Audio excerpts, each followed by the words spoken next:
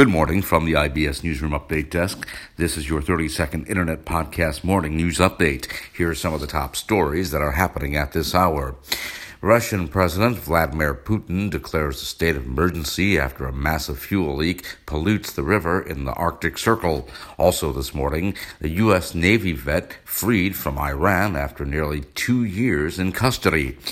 And the NBA approves a plan to resume in July, months after the coronavirus shutdown.